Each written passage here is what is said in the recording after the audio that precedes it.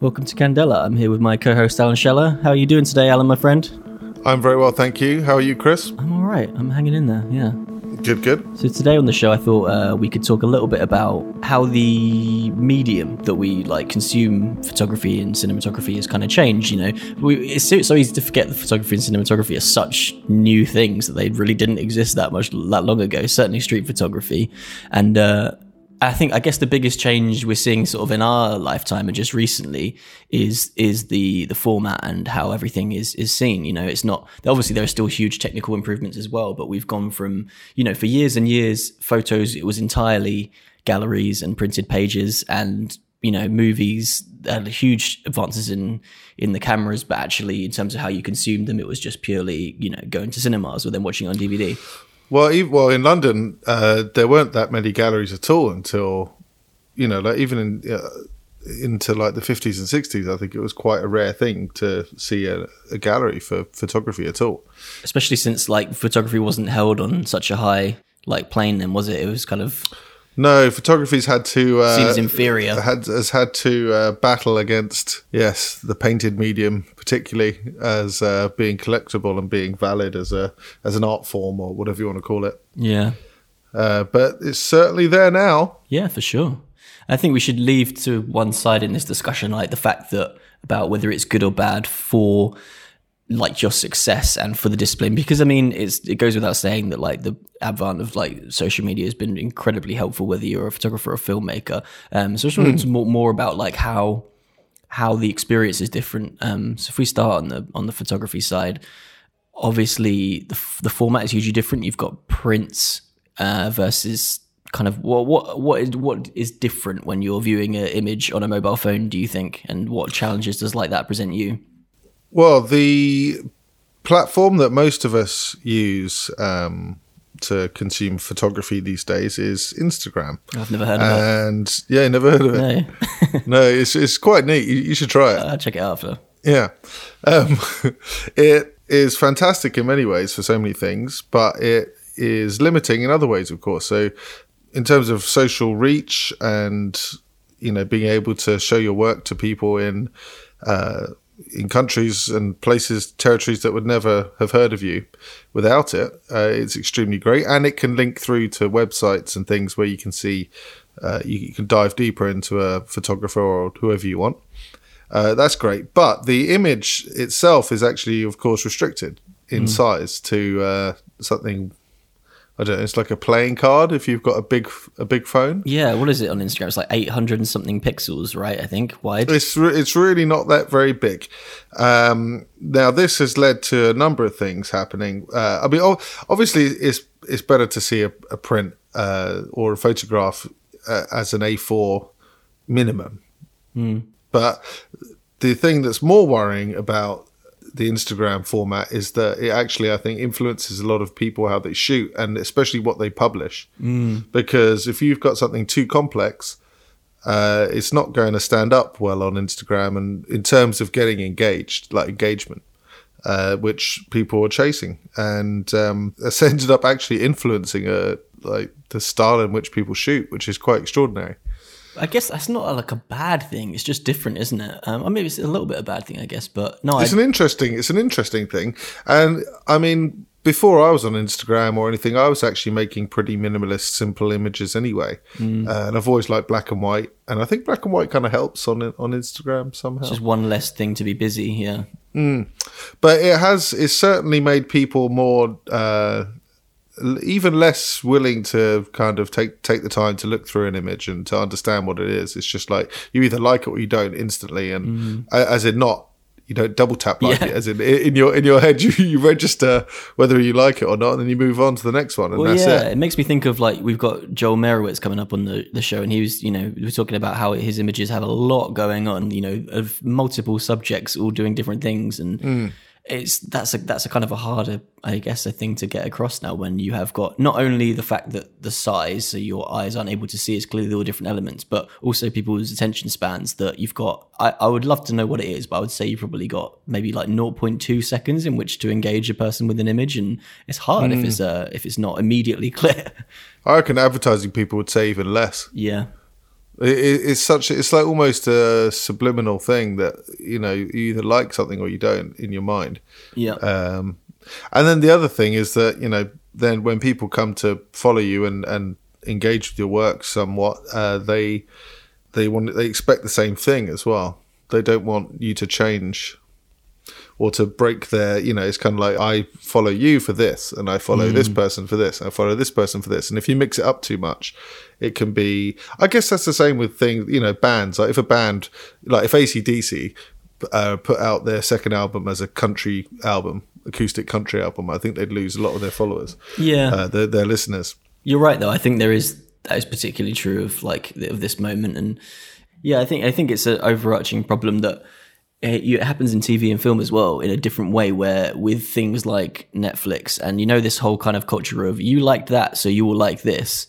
And watching on demand. Obviously, when you've got programmed television, I'm not a big proponent of it. When scheduled TV dies, I won't be crying, but at least it did make you, there was more serendipity of, you know, you'd end up watching something, you're like, why the fuck am I watching, I don't know, lawn bowling at 2 a.m. But, you know, so you get those moments, whereas the whole Netflix model is more just you just go down a rabbit hole of things you like, and it leads to more things you like. And I guess it's a little bit similar in that sense. Well, do you know what I think has replaced that kind of randomness television thing is YouTube. Yeah, although isn't that just all recommended videos is based on what you've watched though, right? It is, but it's much more loose. Yeah. Their net is much wider. Yeah. So, you know, it's almost like if you watch a video of Top Gun, yeah, you know, with fighter jets, you might also want to watch a video about engines. And then you watch a video on engines, and then it might make you want to watch a video on Formula One. And I think that's how it jumps. It pushes you around in different ways. I guess the pessimistic take on that is that it never is maybe you'd like this documentary on Sartre. It's usually you might like to watch a tortoise eat a slice of kiwi in slow motion. So it's not always the most edifying stuff that... Well, who wouldn't? That's the thing. If you do that, if you type in tortoise eating, you know, kiwi slow motion, you'll be flooded with... You're fucked. You're just animals and fruit until the end of time. For at least a week. But so circling back to the Instagram thing and what that's done to audiences viewing photography. The other thing about phones is that they're backlit, and so the experience of looking at a photograph is different now because, you know, a print is you're usually looking at it in a room where the light is going into the print and you're looking at it, and there's nothing being emitted from it,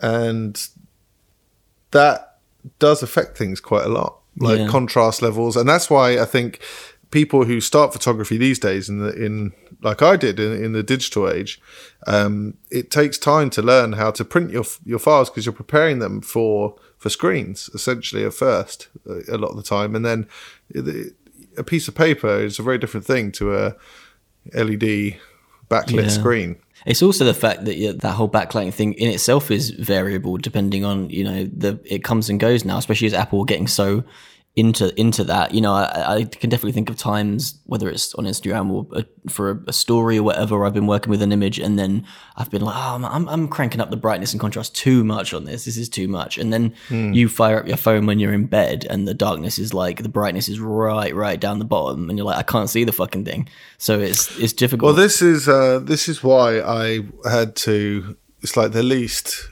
sexy thing you can invest in photography and film, but I use this thing called an ESO screen. Ooh, I think baby. I think you were using them when you were doing your edits of False Indigo in that editing suite that we were in. But they're essentially like custom. Well, they're purpose-built editing screens, and they're super flat and very, very accurate to actually what paper ends up looking like.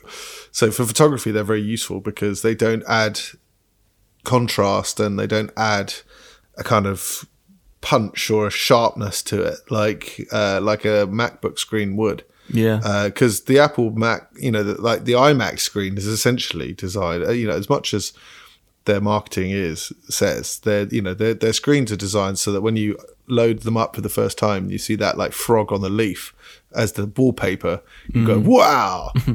And they're amazing for looking at films and like rich colors and all that. But if you're trying to critically analyze a piece of raw footage or of an ARRI camera or a raw black and white file or something, it really helps to have a screen that is neutral.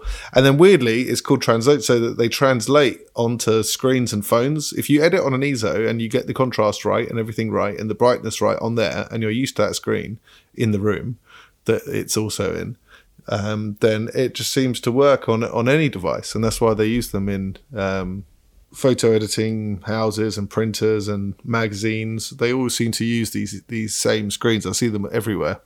Yeah, that's fascinating that it can somehow make it the right compromise that it works on other screens, like shittier quality screens and stuff. Well, it's exactly the same as studio monitors. Yeah, like they're super flat, and so if it sounds good on them, generally, if things sound great on a good pair of studio monitors, if they sound balanced, then it will generally work well. I don't know how it works, but I've got, from my music days, I've got some speakers that are like absolutely awesome.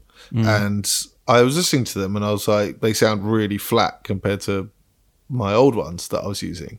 And the guy who was selling them from this audio store was like, trust me, just try them for a while and it will save you loads and loads and loads of time of going back to your, like checking on your car and then going back and assessing the audio, then remixing it and then checking on your phone.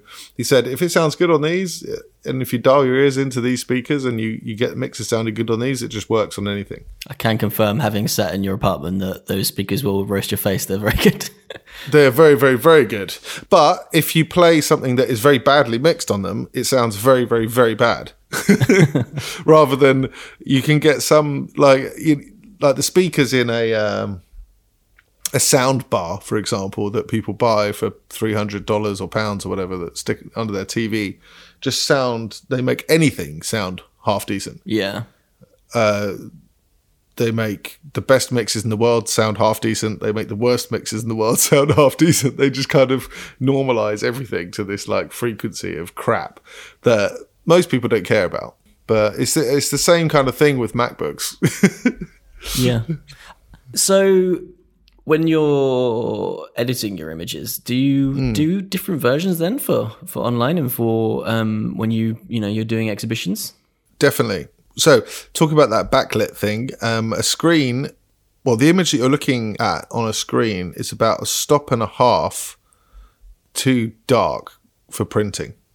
Right. So because of the backlight effect. So if you print an image directly as you see it on your screen you're happy with, out of a printer, generally, without calibrating the printer or telling the printer to do anything, it will put it out and you'll look at it and go, that's too dark. And that took a long time. And it's not only that, it's like the freaking contrast, everything just goes wrong. Like for black and white, it's a real nightmare. When I was editing a lot on a MacBook and I didn't really understand, I couldn't, because the screen was so high contrast, the prints were, it was like I wasn't putting in enough for what I wanted. So my prints were looking washed out. But I was looking at them on the screen and thinking that looks perfect, and then looking at them on the paper and being like, I can see detail in the blacks that I didn't want to see and all this kind of stuff. So they are different and it takes time. But I guess it's the same issue is presented for cinematographers and directors, right? Like people consuming films on iPads and phones versus cinemas more like they used to. Yeah, for sure. One of the biggest problems is aspect ratio, I find. Obviously, our phones increasingly more and more so with every iteration of iPhone, it seems, favor nice long portraits because you can just see more of the image. And obviously, photography is adapted to that quite a lot. And I imagine over the last 10 or 20 years, the amount of people who decide to crop in or take photos that are portrait has gone up hugely. But that's obviously not an option in film, or it would be a very strange film if you did. Didn't you change aspect ratio in a film that you made? Yes. In False Indigo. You changed. I remember you changed. I was like, what's he doing?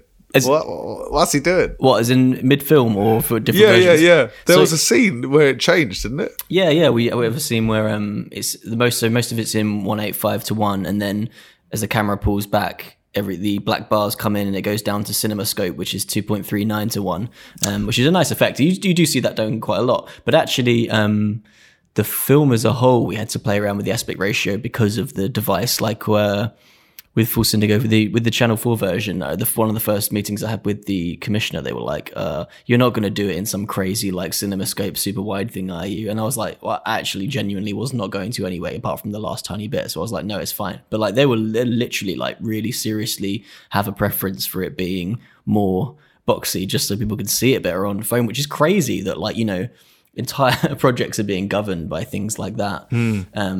So that's a huge thing. I also find that just on like Candela when we're on Instagram and we're posting stuff, like I'm looking at an amazing image on my computer, like amazing still, really really super wide, and then you see it on a phone and it's just this little slither of viewing space, and it's just like it doesn't look anywhere near as like incredible and epic as it was looking when you were looking at a computer, which is really annoying. And I think that's actually quite difficult for cinematographers to sort of adapt to that and get their work literally seen.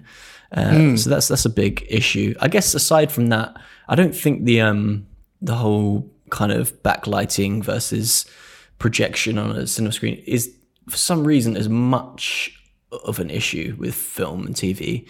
But I think it's more about the viewing experience that's the big thing in moving images. Is obviously the move from, it's so different watching with a group of people in the cinema to watching alone under a duvet on your iPad or on your phone or whatever. And it's not, for sure. Yeah, and I'm not even like hugely upset. I never really liked watching it with loads of people. That was never the thing for me. I actually found it kind of a nuisance. I don't know, like people rustling popcorn and. There's always one guy who's like, "Oh my god, I'm so bored." Yeah, or like trying to get with someone. Yeah, for sure. And like obviously, I love a fancy cinema, and I like people to support independent cinemas because I think it is a nicer experience than like being at View, just like pouring popcorn down your face and like sticking to the floor. But but yeah, for me, it was never about the shared experience. Although definitely for comedies, obviously, it's difficult. The amount of people just like sitting at home watching a comedy, like, "Ha, this is so funny," and they actually haven't laughed. It's fucking difficult to make someone laugh if they're sat alone. Like, laughing is such a performative thing. So that's difficult. And obviously with horrors as well, I think people like that feeling of being with other people. But for dramatic work, I kind of prefer to be on my own. So I don't see that as a huge problem. I imagine my face looks exactly the same if I'm watching a horror film on my own or if I'm watching a comedy on my own. Yeah. Just stoic and like, just stoic. While texting someone. My replying to comments on Instagram.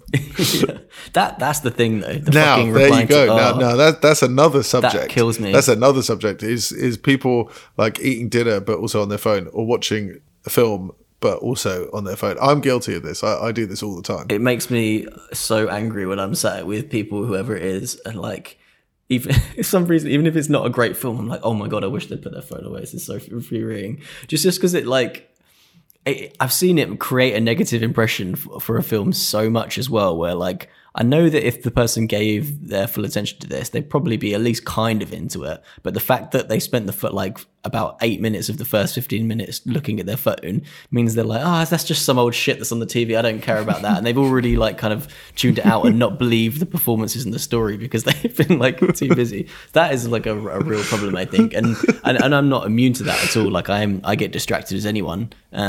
So I think I do. I have the worst attention span of almost anyone I know. Yeah. Well, we're all fucked. Our attention spans are all getting worse and worse in this moment.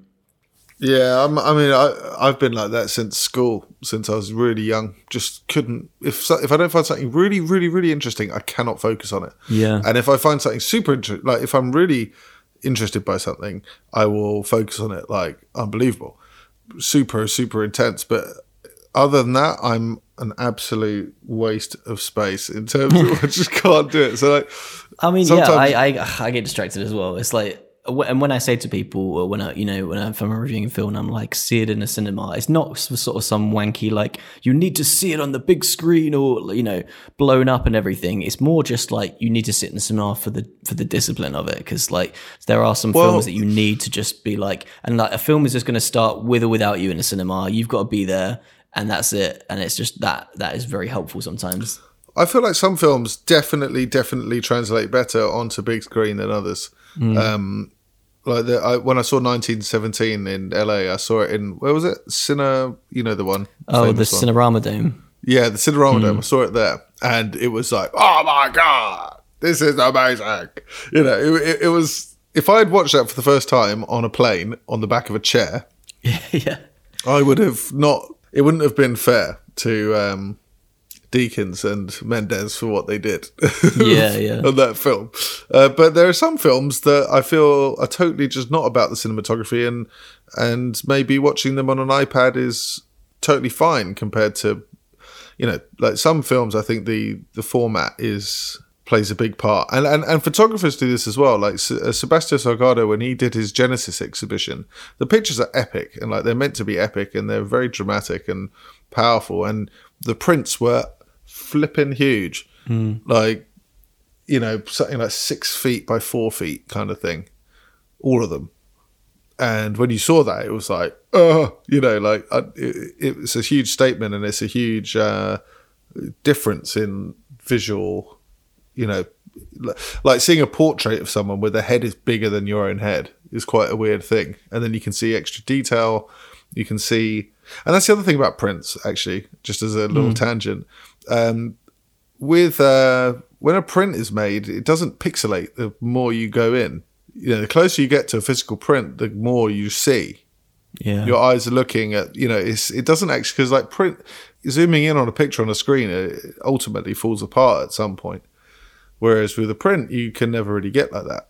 It's a much more immersive experience, I think, to look at a print. It is. There's literally like more to see. You can spend more time looking at it because there's actually more things to like discover in it that you can't when it's little. But no, I'm totally with you in terms of like some things are better on the small screen. Like I think it's just really for like dramas the way you have to really invest in them. Like if Terrence Malick brings out a film, like I want to go and see that in the cinema. I feel like I need to. But there are loads of things. Like I'm watching this thing, The Morning Show, at the moment, just because it's Apple's first TV show and it's kind of a pile of trash, but I'm kind of interested in just because I want to see what Apple thinks a good TV show is. And it would benefit zero from being on a big screen. It's not or even intended to be like aesthetically interesting. It's just people fast talking in corridors kind of stuff, and it belongs on the small screen. And I'm also like the biggest lover of like watching a movie on a plane. Like I want to write a whole piece on it. Like I think it's just the most wonderful experience, even though they changed the aspect ratio to fit the monitor in front of you. The monitor's always like terrible quality, even if you're in like a first class or whatever, it's still bad. And you're like interrupted by, you've got hum in the background and you've got people passing by. There's something just so nice about getting under a blanket with pretzels, and lots of tiny miniature bottles of wine. Tom Hanks was just giving the performance of his life, and you're offering me pretzels. God damn it! Yeah, so I think that's why I think the future of like the cinema will be you'll watch stuff at home. That's just the done thing. But then there are certain like event films like 1917 where you will go to one to watch it. That's the event cinema. Yeah, but yeah, and for TV as well. Like, although I always wanted to start a cinema that shows TV. I think that would be wicked, where you could just go and watch like Twin Peaks or Game of Thrones or something on a big screen. I think people would love that. Like like an all-night screening like they do at the Prince Charles in London. Could call it the Telemar. That's fantastic work. Thank you. I'm just going to note that it is the 28th of... when the magic happened. Yeah, it's the 28th of March, 2020. Alan Schaller came up with the name Telerama. Mark the day. Sorry, carry on. Yeah, and, being able to binge stuff on a small screen is a nice experience. So, yeah, I guess I got love for the small screen as well. But, yeah, we risk losing something if cinemas close for sure. Yeah, do you think it would disappear? I think the independent ones will always be around because someone will be funding that. Yeah, just out of not on my watch. What's actually a really interesting thing at the moment, I've not really dived into it yet, but there's you might not have heard about this, is a big new streaming service called Quibi. It's a terrible name, like one of those 2020 names where they're just for SEO reasons. They have to like make it some nonsense word so you can find it easily in Google. Quibi. No, it's like it's because every single brand name has been taken online. It's true, yeah. Every single one has been taken. Yeah. I remember when I signed up for that new app, House Party.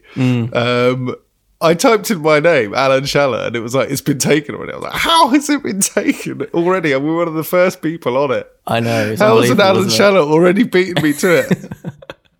Yeah. I envy those guys who were like one of the first people on those platforms and they managed to get like at Tim or whatever. Like, well played, sir. Well played, Tim. Yeah. My name's actually James, but James was taken by then. But yeah, Quibi, yeah. So they're doubling down on the fact that our attention spans are fried and like commissioning shows, like series, where each installment is only like 8 minutes long or 5 minutes long or whatever, which is kind of interesting. I don't know if they're going to be successful. Sad, but also admirable that they've I'm not sure whether to be upset or impressed. They've like spent loads. There's loads of like really big stars doing it. It's kind of interesting to see how it pans out. But well, this is why I maintain that photography is such a perfect medium for the online digital social media age, because it takes, you can go on my Instagram and look at 9 pictures and in like 18 seconds and know exactly what I'm about and whether you like me or not. Whereas 18 seconds doesn't get you very far in many other mediums. No, it's very true. So yeah, photographers are pretty lucky, I think. I've said this before that musicians would absolutely slay. They would cut off their limbs to have a platform that's so effective for their medium. So, but it is at the same time killing. I think Instagram and as great as. It's like a double-edged sword, isn't it? It's causing a lot of issues as well. I've always seen it as like it's not the end game. It's a good way of getting people to things like exhibitions or to a website or to buy a book or a print or something like that. That is the goal of it, is to be a kind of channel or a kind of stream. Yeah, that leads to something else. But it seems to be changing the viewer. It's true. I hope that it does do that in a way. It serves as like a little springboard to getting people in a physical space. Like I'm as bad for it as anyone. I don't go to anywhere near enough galleries or theaters or whatever. But like that experience of standing beneath the Rothko and taking it in is something completely different from trying to look. Imagine trying to look at a Rothko on an iPhone screen, which would be the most dismal experience. Yeah. I guess looking at all we've discussed like today and thinking about like how should someone who's interested in making films or taking photographs, how much should they be aware of all that stuff? Let it perturb them or not really at all? I guess for me, with like on the film side of it, you definitely need to be conscious of it. I think if you are trying to do something more, comedic or low key, I would think carefully about aspect ratio and trying to make it work on a phone. But I think at the same time, if you've got a real bold artistic vision, and you shouldn't let it fuck with you, and you should just go for it. And sometimes there's still a real value to just being different, isn't there? And there's been quite a few films lately that have actually kind of gone for like a 4:3 aspect ratio, which is close to square, and it doesn't really make there's no real rhyme or reason to that, but it stands out. So as much as you can stress about trying to optimize for the medium, you've kind of also got to just go for it a little bit. And I'm sure you feel similarly about photography. Absolutely. Well, what you just said about, just kind of fucking what the trend or the norm is and just doing something different. You remember that film Bohemian Rhapsody, the Queen one? I remember the bit where they recorded Bohemian Rhapsody, the song, which was a kind of 6.5 minute multi genres within one song, kind of operatic, totally bonkers, non-commercial sounding track. And then Freddie insisted that it was their single. And the record label were like, no, what are you doing? No, this isn't a single, right? And obviously, so everyone knows what I'm getting at with this, in that it became their biggest song, one of the biggest songs of all time. And just because it wasn't in with the current thing didn't mean that, it then changed.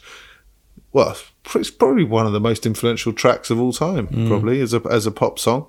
Yeah. The way it was like, oh, okay, we could just do whatever you want then, and it's like, yeah, yes, you can. Yeah, it's so true. And I still think that people, need to just produce whatever's best for whatever they're trying to tell, the story or whatever that they're trying to tell. And if that's with some wacky wide aspect ratio, then great. Yeah, and that's this is like a slightly different topic, but yeah, I also have such belief in people, like in the general public's willingness to actually go for something weird and to go with it. It's more the problem arises in those like Bohemian Rhapsody situations with those people in the room who hold the keys and like say yes or no to things at labels. Like I think when we did my previous podcast before this, Coffee and Flowers, it was entirely about this band The National that me and my friend love, and a lot of people if we did it independently, if we'd have tried to commission that anywhere, so people would have said, you're going to do like a 8-hour podcast on one album, that's insane, like no one's gonna listen to that, that's just stupid. But we had belief that people would like it, and they did. So often it's hard because you kind of do have faith in people to enjoy something, but you've got to get through those people who are just, this is how things are done and this is what we commission. Yeah, well, those people are very important because of the position they're in, and they ultimately do hold the keys, but they don't know best. I mean, a lot of them are people who've like business graduates, or like people who've studied economics or business, and that's not to say that they're not creative but they don't understand things in the same way as someone who's spent an equal or more amount of time playing like the piano or something, and who's got a definite point of it, and they kind of steamroller over people. And it's the same with photography commissions as well, and loads of things. It's like, oh, you want to do it a bit different, then we got to get that signed off, and it's like, well, fuck the man, in summary. Well, no. I mean, the amount of times I've been called in to do a color thing, or and it's like, why? Why? I'm not. You could have picked anyone else, but I don't make this hard for me and for yourselves. And they're like, well, you could do color, right? I mean, everyone could do color, right? And it's like, no. Not necessarily. You should let people do what they want, or don't book them at all. Yeah. So fuck the man. Yeah. A friend of mine's been doing some music creation for, well, I won't say the name, a large tech brand, Facebook, and I've never seen so much like account executive soup in terms of the feedback. Literally everyone sticking their oar in and like being like, maybe it should be more like this. Can it be more Wes Anderson? Actually, can it be more Lars von Trier? And just being absolute like just clusterfuck of different like ideas. Oh, and man. that's a whole other thing. This is why I stopped doing music. This is why I stopped doing jingles, was because of this exact reason. I'd be like, can you make it sound a bit more atmospheric? Yeah. And it's like, what does that mean? I don't know, just more atmospheric. Can we get some more oboe in there, but then also some more drums, and also make it kind of sound like heavy metal? It needs to sound more simple, yet more complex. You're like, okay, Darren, I'll get right on that. Am I getting paid extra for this? No, you are not. Okay, sure. Yeah, so... but then they need to justify their jobs. They do, bless them. Bless them. Well, this has been fun, and thank you guys for continuing to listen to the show. We love to hear from you, so do get in touch. And also, we're gonna keep just throwing topics around between the two of us when we're not with a guest. So if you have any ideas and there are things you'd like to hear us like kind of please do chip in. Probe, yeah, please do. All right. Thanks for listening. Al, thanks for joining me today, as always. No, it's my pleasure. Thank you, Chris. Take care, buddy. Cheers.